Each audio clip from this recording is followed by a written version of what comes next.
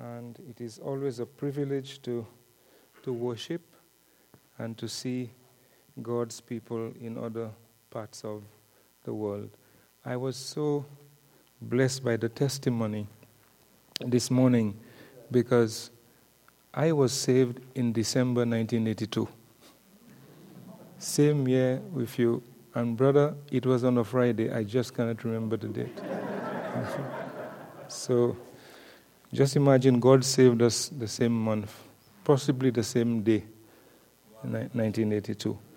And the other thing I have to clarify is the Patience Baptist Church. When the missionaries came to St. Lucia, as I told you all, things were very bad. Living conditions were very poor. The island was predominantly Catholic, and the Catholic priests would not entertain a Protestant pastor or any Protestant work. I won't have time to tell you what they did to those missionaries who came down. You know, the kind of things they pour over them. Maybe I shouldn't even say that on the pulpit, right? But and working among the people in St. Lucia, it was not easy. So this is why they came with that name, that you needed patience to minister, to evangelize in St. Lucia. And we loved the name and we kept it, Patience Baptist Church. Now I want to speak to you from the book of Philippians. So if you could turn to Philippians chapter 4, and I'll just read a few verses beginning from verse 10. It says, "But I rejoiced in the Lord greatly, that now at the last your care of me hath flourished again, wherein ye were also careful, but ye lacked opportunity. Not that I speak in respect of want, for I have learned in whatsoever state I am therewith to be content. I know both how to be abased, and I know how to abound. Everywhere and in all things I am instructed both to be full and to be hungry, both to abound and to suffer need. I can do all things through Christ, which strengtheneth me." Let us pray. O Lord our Father, we come before thy presence this morning in the name of our Savior, the only Savior of the world, the Lord Jesus Christ. We are so thankful that we could come. We ask your blessings upon us. Forgive us of our sins. O God, thou art God, and there is none before thee. Thou art the eternal and the ever-living God, the sovereign ruler of the universe. And we are so thankful for all what thou hast done. Oh, forgive us, Lord, of our sins. We are thankful for our Savior, the Lord Jesus Christ. He died so that we could have eternal life. He died so that we could be reconciled unto thee. Oh, Lord, we thank thee. And we pray, O God, that thou would bless us this morning, that thou would open our hearts, and with great humility, as we study thy word, that thou would help us to take it in, and, O God, and help us to grow, so that we could be better Christians as we mount a witness for thee in this part of the vineyard. So bless each and every one of us, and bless thy word to us this morning, for Jesus' sake. Amen. Now, my subject this morning is Christian contentment. Christian contentment. This is not a subject that is very popular today. I'm sure you know that, because of our covetous society. A society where people are so obsessed with consumption. We are never satisfied with what we have. There is always a craving for something which is unholy and unwholesome. many people in our land, and even in the Christian church, believe that to have a successful life is to have an abundance of possessions. Everything we see, we want. Our hearts are full of sinful desires. It was Thomas Watson who said, "We have this insatiable desire of getting the world." Look at how, we behave or we react. If, for example, a fellow or a co-worker gets a promotion, sometimes we get so angry. Or a friend found romance and she got married.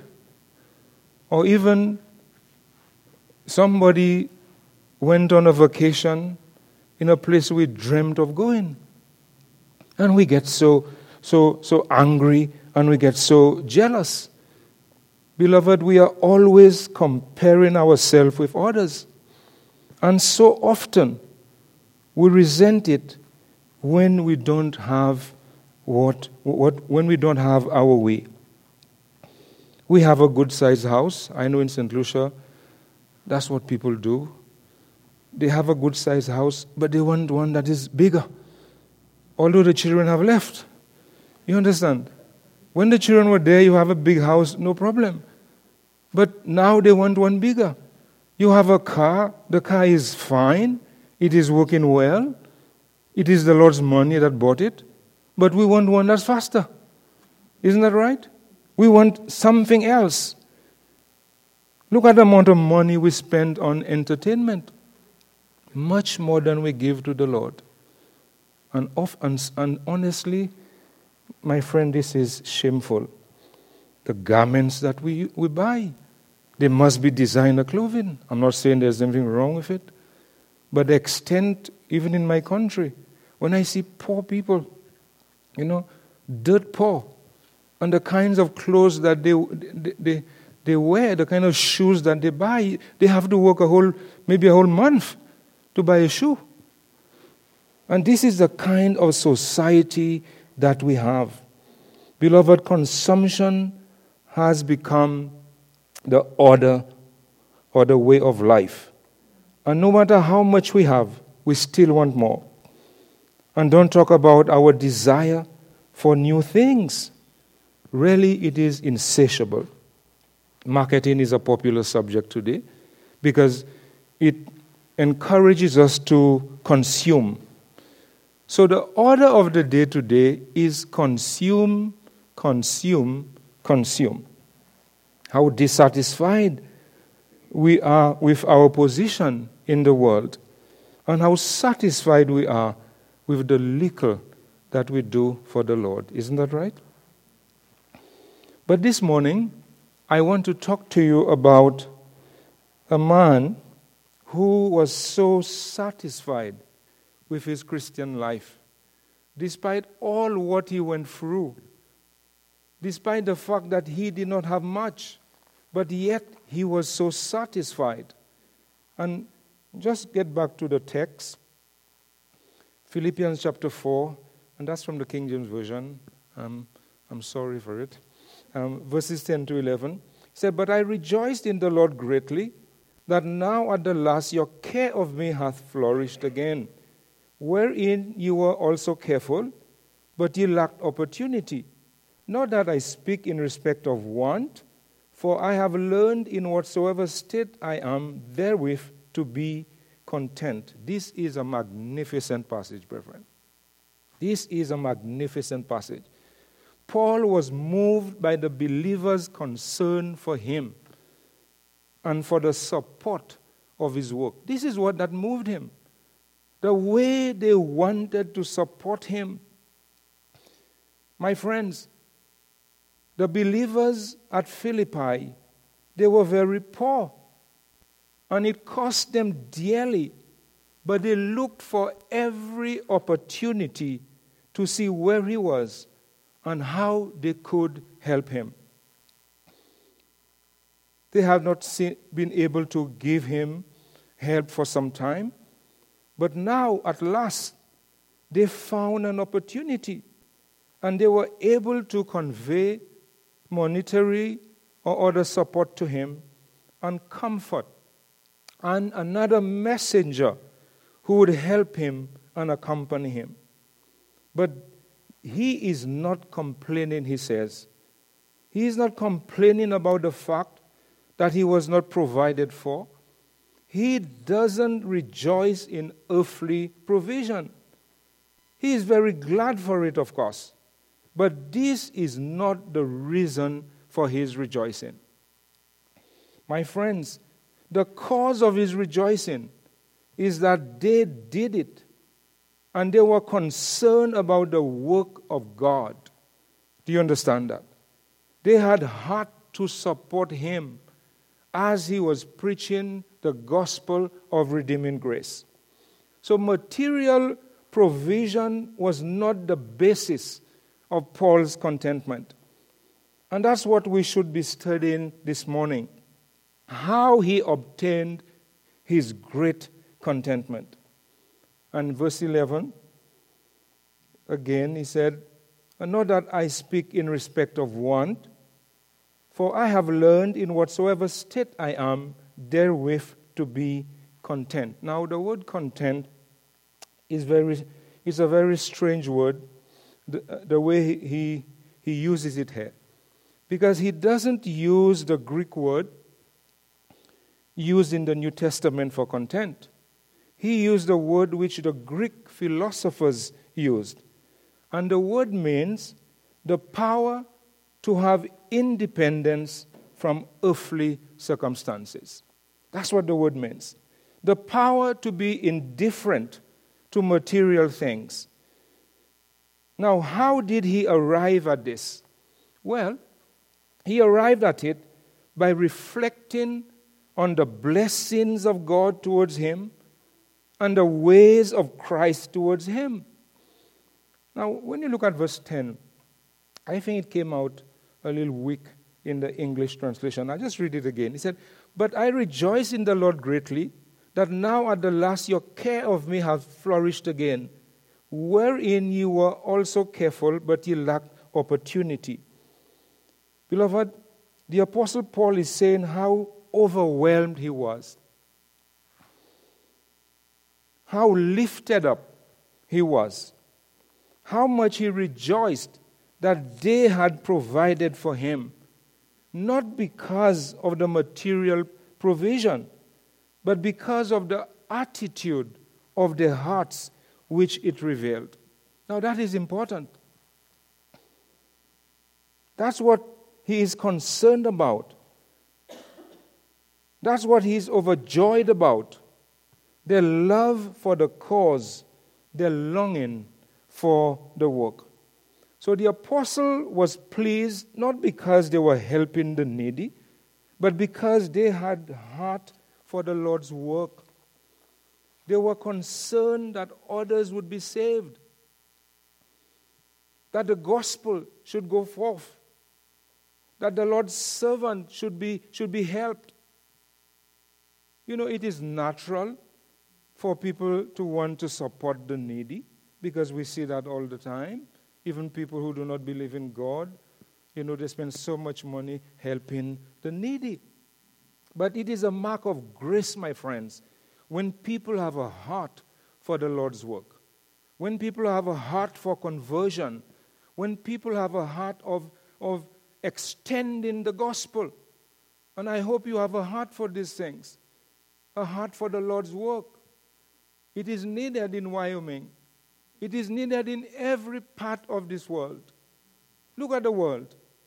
Look at what is happening. Look at how liberalism is taking over everything. There are no standards anymore.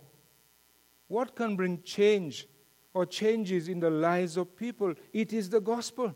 But we must have a heart for it. We must have a heart for conversion. We must go out and preach the gospel. We must go out and tell people of the Lord. Politicians cannot change us. Nothing in this world can change us. but it is only the Lord. And you know it if you're a Christian. Isn't that right? You know it because you have experienced it, the extending of the gospel. And this is why I was so thankful to God for the people who came down in the 1950s from America. You know, the way they suffered. You see? As I said, they were not theologians. Some of them, I heard they were waiters in bars and restaurants. But they came to St. Lucia. You know why?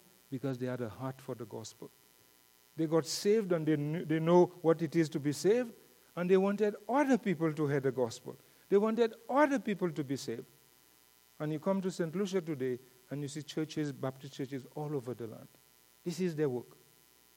They had a heart for the gospel. And this is what we ought to have.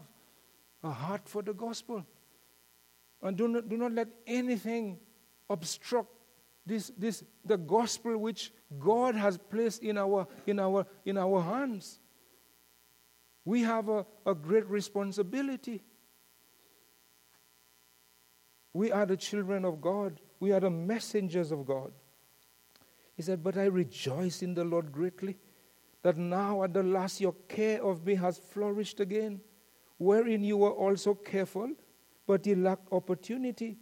It was such self-denial on their part, such thoughtfulness, such determined effort to find out where the apostle was, that they could get through to him and meet his needs. Isn't that wonderful? They wanted to know where he is. They wanted to do something for him because they know what he is engaged in. They know that it is the gospel. Not that I speak in respect of one, for I have learned in whatsoever state that I am, therewith to be content. You know, something the apostle had learned, the art and the necessity of Christian contentment. And we can speak about his life before conversion. You know, he was a Pharisee. Philippians chapter 3, verses 3 to 7. He said, for we are the circumcision which worship God in the Spirit and rejoice in Christ Jesus and have no confidence in the flesh, though I might also have confidence in the flesh.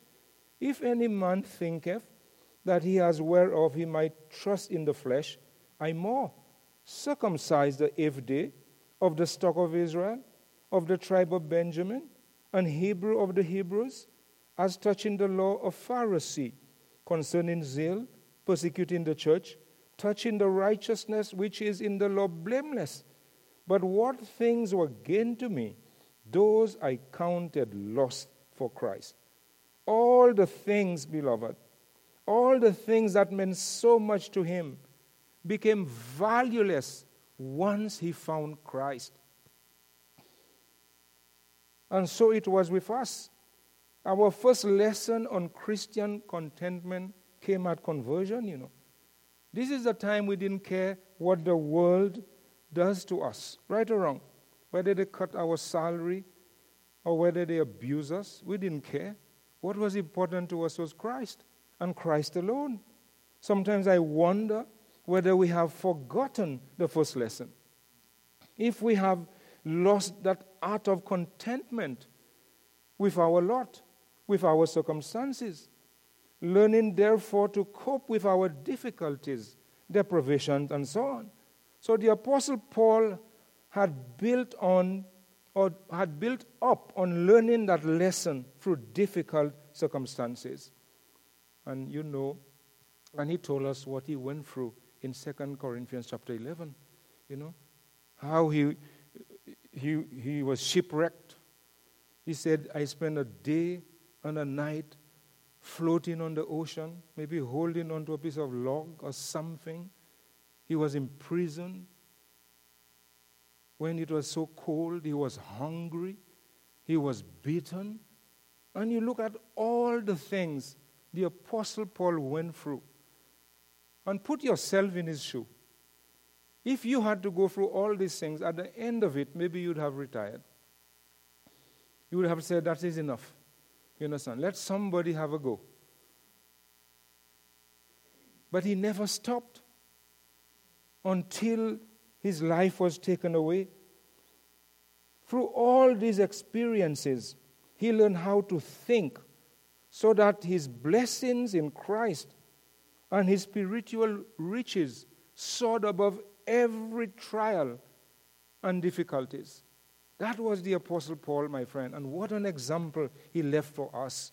Not that I speak in respect of one, for I have learned in whatsoever state I am in, therewith to be content.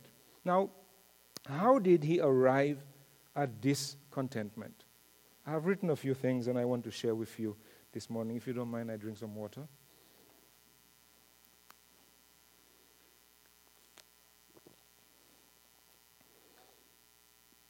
How did he arrive at this contentment? First of all, he called to mind the mercy of God towards him. He thought back on what kind of a person he had been, and in his bigotry and hatred, he persecuted the Church of Christ. He was responsible for many arrests, torturing and beatings, even death. Remember Stephen? When he remembered his sinfulness and all what he had done, he was always melted afresh by the mercy of God. He thought of that. How merciful God has been to me. He had experienced conversion. Beloved, think of the hatred he had for Christian people. Conversion brings a difference in our life. It makes a difference in our lives.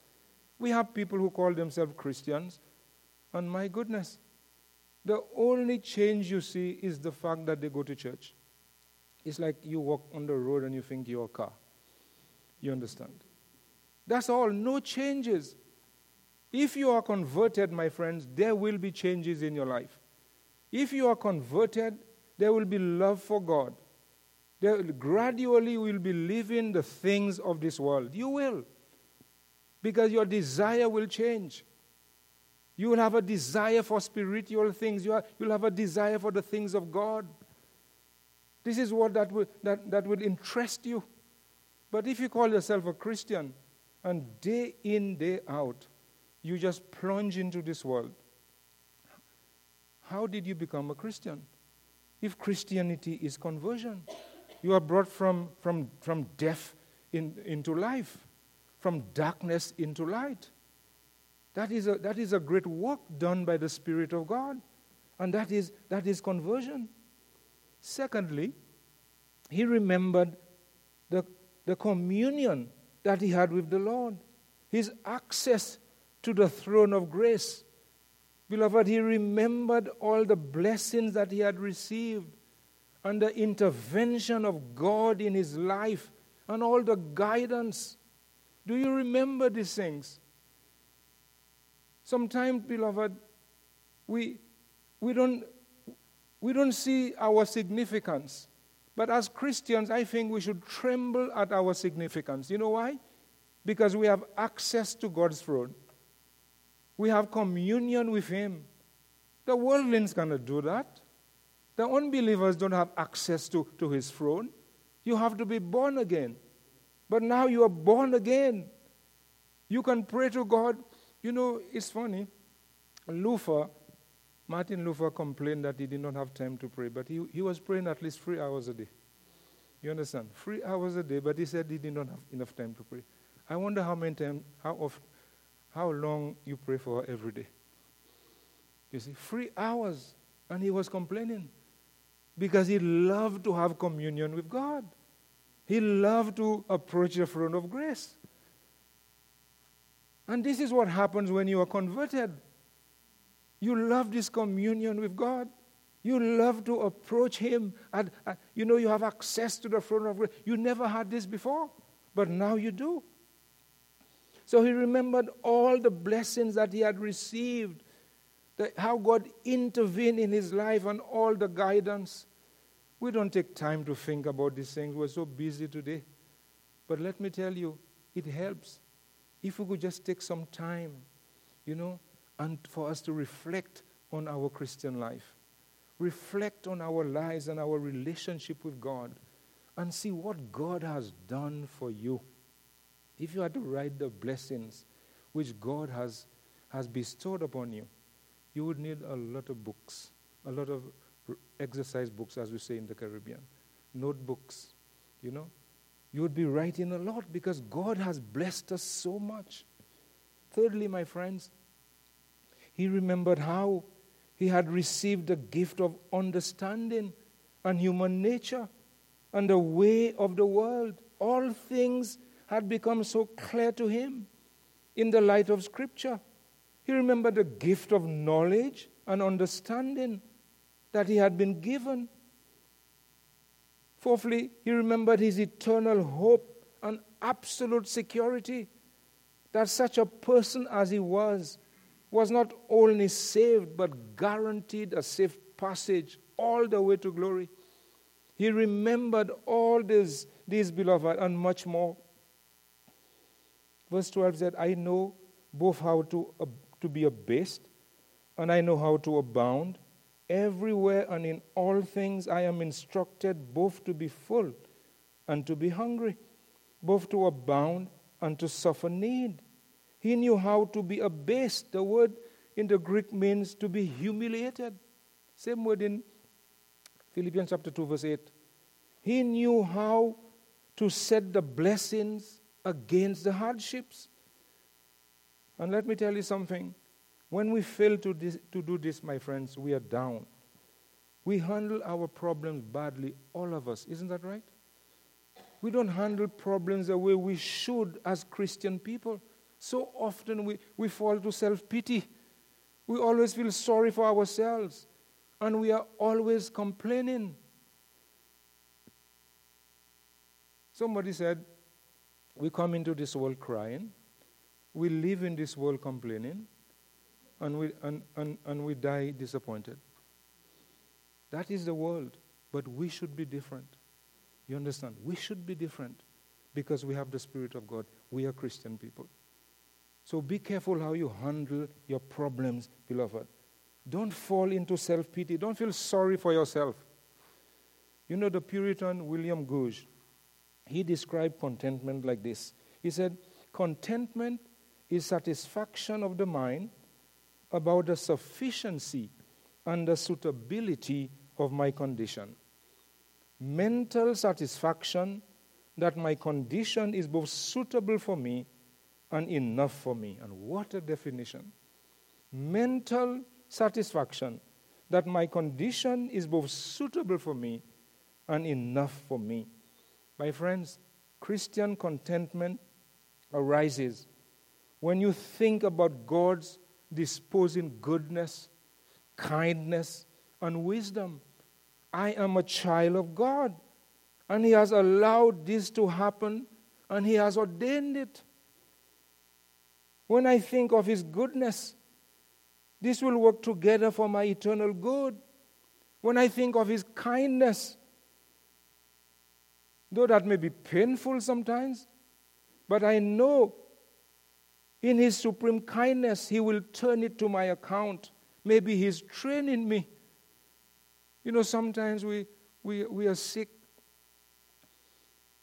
and then we believe that God has forgotten us. You understand? All the time we're okay, now we are sick, we think God has forgotten us. But do you know whatever you're going through was ordained by God? God allowed it to happen to you. It is for a reason. The Bible said, in everything give thanks. What do? In everything we complain. Yeah? That is very far from giving thanks to God. So no matter what you're going through, no matter what health issues you have presently, remember it is ordained by God. And this is the best situation for you as it stands today. And this is the way you have to look at it, my friends. If you have to receive a blessing, and if you have to continue your fellowship with God. So God is training you. Beloved, maybe He is leading me by this, well, I know you all say route. I'll say route, but we say route in St. Lucia. Maybe He's training you by this route into a situation where I should be a great blessing to others. Think of Job. The Lord gave and the Lord has taken away. Blessed be the name of the Lord. God is training you. Once I heard of a man in India. I don't want to be too long, right? Maybe you all are hungry. He was a Hindu, and you know how they have mixed marriages. Sometimes before you're born, you know who your parents know who you're going to marry to, right? And this man, when it came for him to get married, just a few weeks before, he became a Christian. But he went on with the wedding. He married his Hindu wife. And after the ceremony and the festival and all the reception and all the things, they went on their honeymoon. You know what the wife said to him? The wife said to him, I hate you.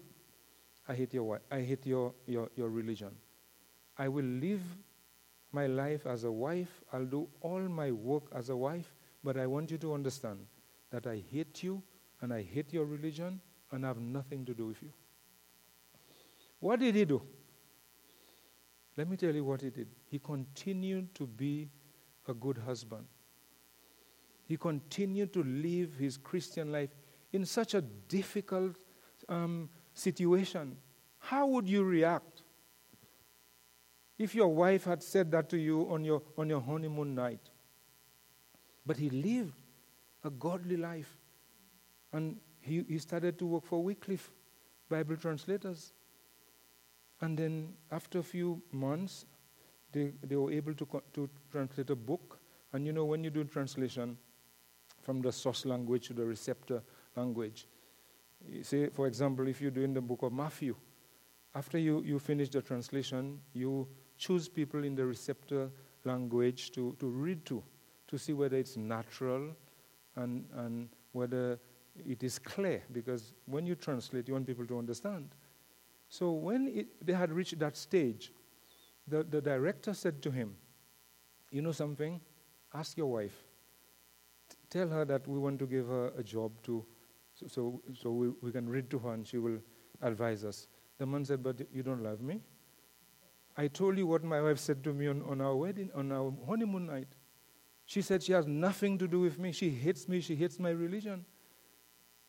So the director said, no, but you can still ask her. He said, no, I can't do that. The director went and asked the wife. And you know what? She agreed. She agreed. And they started to read to her. And she recommended changes, not for accuracy, of course, but for naturalness and so on. And one day they were having lunch. You know what she said to him? She said, I would love to follow your religion. The man almost choked. Because he said, but you hated me, you hate my religion, you have nothing to do with me. You know what she said to him? She said, the Jesus that you follow, no, the Jesus in your book is so much like you. You understand? She got it a little wrong. You might think that he looks like Jesus. But the life which he lived, you understand, in those difficult circumstances, this is what God used to call his wife who hated him to the kingdom. You understand? So when we're going through problems and we start to mourn, and we are angry with God, and we don't want to pray, we don't want to go to church, we don't want to read our Bibles, and all these other things, what are you doing? You are saying that God doesn't care about me. And God loved you so much. Do you understand that? So don't complain, my friends. Trust God. Live your Christian life. That's what you have to do. No matter what happens to you. I have gone through hurricanes when we had no water, nothing. You see? We never complained. Any opportunity that we had to start church without electricity, we did it. You understand? Too much complaining. I think we are spoiled. You see? And God doesn't want spoiled children. God wants children to stand up and live their life, defend the faith. That's what we have to do, and be satisfied with our condition. Give thanks to God. And fifthly, my friends, Christian contentment comes as a result of God's fatherly interest in me. This is a tremendous thing to think about. Should I allow myself to chase after better standards and better comforts, better this and better that? Should I be restless? Should I be hurt? And so often we are hurt. Any little thing we are hurt. You understand?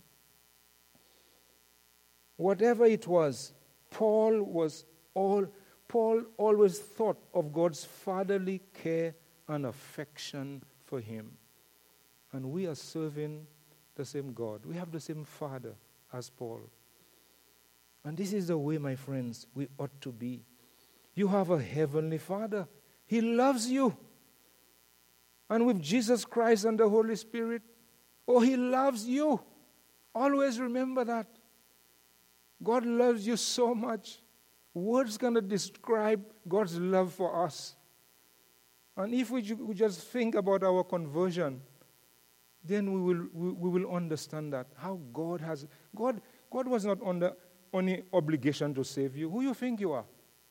You understand? Who you think you are? You are a sinner. You hated God.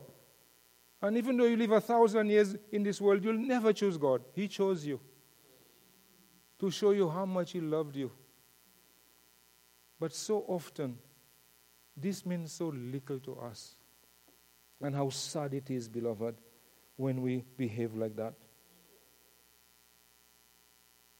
And finally, Christian contentment comes when we remember the promises of God.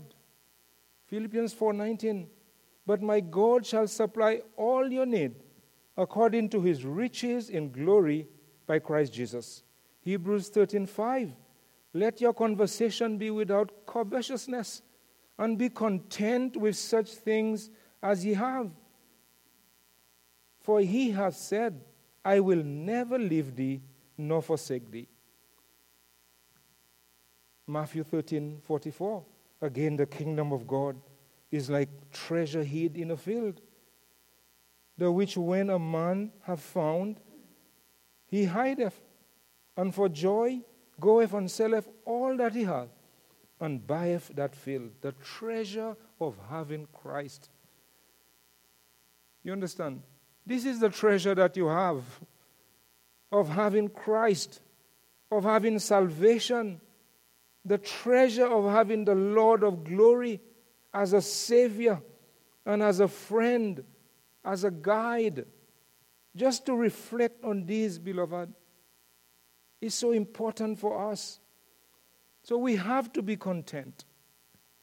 We have to know our circumstances and how to turn away from excessive things and how to quench covetous desires. We know how to do it. You understand? We know how to do it. So Christian contentment, it is Christ-like. You understand? It is Christ-like. It subdues lust. It builds up our patience. Beloved, it improves our spiritual taste. It helps us to obey God in all things. It gives us a servant spirit. It gives perspective in every situation. My friends, it makes all our difficulties light. Christian contentment. We have to be content. We have to be satisfied. We have to be thankful to God. If God has to bless us, and if we have to continue to live a life which will glorify Him. But just two things as I close. Two things I would like to bring to your attention. Verses 12 and 13 said, I know how to be abased, and I know how to abound. Everywhere and in all things I am instructed, both to be full and to be hungry, both to abound and to suffer need. I can do all things through Christ who strengtheneth me. In the middle, he said, I am instructed both to be full and to be hungry. You know, the Greek word literally says, I have been initiated. Now, it is a cultic word borrowed here by the Apostle Paul. He is saying that he has been initiated into a secret of contentment. Beloved, he is saying that he has been taught the secret of Christian contentment. Now you might say, but why did the apostle choose a cultic word? After all, Christianity is not a cult. God forgives. It is all by grace. But now I am a Christian. I know shortages and needs. And to deal with that is a bit of an art, the Apostle Paul says. Have you been taught the art? Of course, no amount of contemplation could bring you conversion. But now you are converted. You need a little bit of contemplation. You need to learn the art. You need to think deeply about who you are and your position in this world and why you are going through what you are going through. Think about these things. He said, I can do all things through Christ, which strengthens me. Christian contentment brings strength. If you're not satisfied, if you're not content, if you're not contented, let me tell you, you'll be weak. You'll be a weak Christian, and you'll always be mourning. You'll always be complaining. You'll always be whining. But if you are satisfied, you will be strengthened. Christian contentment strengthens our faith. It strengthens our joy. It strengthens our sense of calm. Because we are satisfied. We know God is in control of everything. No matter whether there's a storm raging out there, God is in control. And I will be calm. Remember when John Wesley, and I must end, when John Wesley left America and he was going back to England, he thought he was a failure. And he said that he's going back to England where possibly he'll be a professor again at Oxford and so on. And when he was crossing the Atlantic on this boat, there was a storm and everybody was crying. And things were just flying everywhere. The sailors, everybody was scared. And they thought that they would die. But when he looked in a corner of the boat, and guess what he saw? He saw a group of people there. Guess what they were doing? They were praying. And they were as calm, we say in the Caribbean, calm as a cucumber. They were so calm when everybody else was crying. And when he went and spoke to them, he learned that they were Moravians, missionaries going back to Europe from America. And this is what that spoke to him. You understand? That spoke to him. Everybody was crying. He himself was scared. But those Christians there, they were in a corner, just praying as though nothing happened. Why? Because they knew God was in control. And this is the way, my friends, our life, we ought to be calm. Whether you go to the doctor and they say you have cancer, you think God doesn't know? Whatever happens, He is in complete control. Whether people are taking advantage of you, God knows. He is in complete control.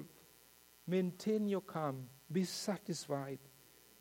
You know, your Christian contentment strengthens your liberty in the Lord. It strengthens your prayer. God will help and strengthen us in every way, my friends. But we must be content.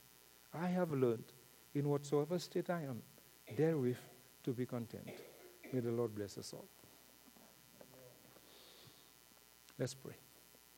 Lord, we thank Thee for Thy word. We pray, O God, that Thou would help us to live a humble life before Thee, that, O God, we may not delve too much in the things of this world, because Thou hast said, love not the world, neither the things that are in the world. Help us, O God, to grow. Help us to love Thee. Help us to love Thee more than anything else in this world. And help us to know above all that thou art in complete control of our life. Whatever will happen to us has been ordained by thee. So be pleased to bless us all for Jesus' sake. Amen.